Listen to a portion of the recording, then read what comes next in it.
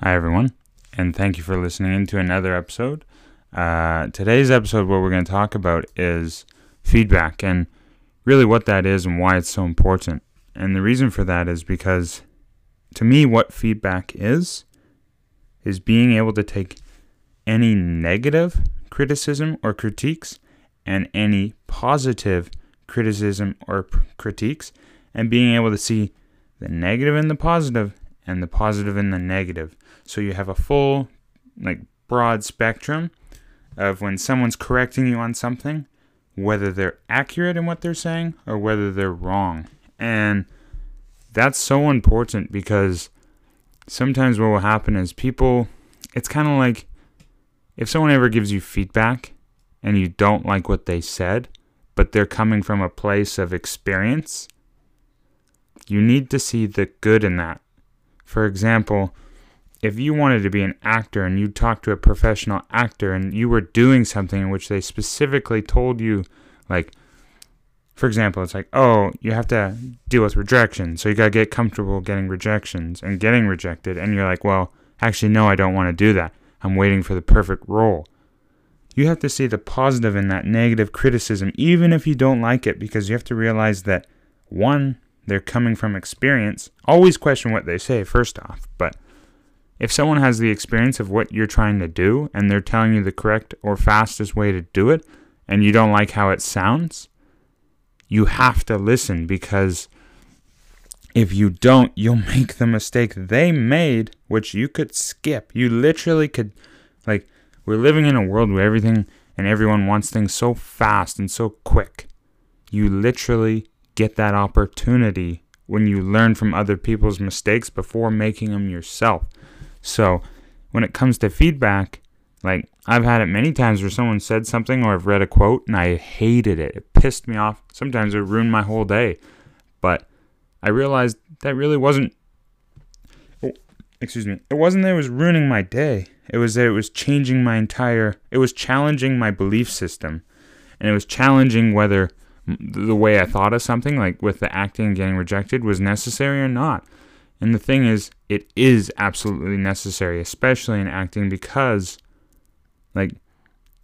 if you think of yourself as someone that can't get rejected, you are someone that will never find the role in which you seek, ever. Don't even entertain it in your brain. Don't even pretend to think for 1 minute you have a shot. You don't. And see, even in that, criticism itself can be very acidic if people don't like hearing that, but the truth is you need to hear that. And that's looking for positive and negative feedback. And there's also negative feedback and positive feedback. So if someone says, I was just reading this in a book, but if someone's always giving you praise and compliments, sometimes that's actually a negative thing, because it's an indication in saying that you require the judgment of somebody else's feedback to determine whether you can do something or not, versus just being able to do it yourself. And so sometimes when people always, it's a great example is if someone's always cheering someone on, saying all good positive things, that's excellent and all, but if they're not getting exposed to harsh realities and being aware of their own skills and abilities, you're fucking dreaming. Because what will happen is, especially with the acting thing, if you just always think you have the right answer, always think you know, you want to pump yourself up with all positive's excellent, but you should be positive in the sense where you can take the good from the bad, and even from the good, extract other values. May come off as bad, but they'll benefit you. Another one would be someone that's an amazing athlete, and they're always getting good feedback. That's actually a bad thing, because what's happening is that they're always associating. Essentially, it's like you're living in a bubble, and that freaks the shit out of me, because a bubble will burst at any time. The thing is, you just don't know when. And it's better to hear praise, but be on the offense, where you're like, actually, you know what? There's things I could work on. And then hear criticism and actually be on the defense and go, actually, no, there's things I did better that they're not aware of, than being in sync with each individual praise or criticism.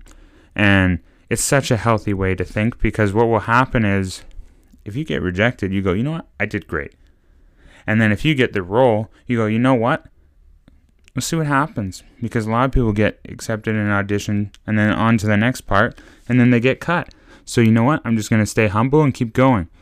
And man, it's such an incredible feedback and such an incredible lesson. So yeah, and today I'm just trying to explain to you as I'm reading a book, literally write about it right now. I thought it was a great topic, is the art of being able to handle criticism in a positive manner and handle feedback, maybe like praise or anything, with positivity, but looking for things to improve on. Because what you're trying to do is secure yourself in any position, because more people would seek praise than they would criticism, right? But if that's the case, know that in praise, you're kind of self-condemning yourself, because what's happening is once your bubble bursts, or once an opportunity you were doing doesn't arise, or you get the opportunity and you fail, you're going to think nothing of yourself, and you're always going to require external positive motivation. And if you listen to feedback, but you always correct yourself, like say someone's critiquing you and saying you're doing this and this wrong, you go, you know what? Actually, you know what? You're wrong. I did this and this right.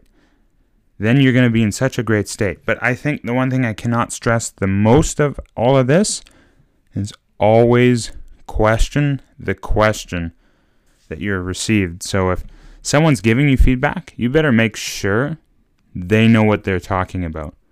If someone's giving you praise, you better be sure they know what they're talking about. Like, no disrespect, but if you have a parent that's saying you're doing an amazing job and you're an athlete and they never were, that's not 100% accurate feedback. You could be grateful and say, you know what, I really appreciate the fact that you're noticing my skills. Thank you. But at the same time, if someone's been in your shoes and they are in a place where you want to go, hear that feedback and criticism and take it and absorb it in such a way that will actually help you. It's always about helping you, not hurting you. It's always about moving towards what you want, not straying away. Everything in life requires sacrifice and suffering. And I think my job as an efficient bastard that I am is to find the easiest way to avoid the full effects of suffering and sacrifice in a way that compromise your livelihood. So if you have to suffer and sacrifice, better be something you would rather be doing than rather not be doing. You know what I mean?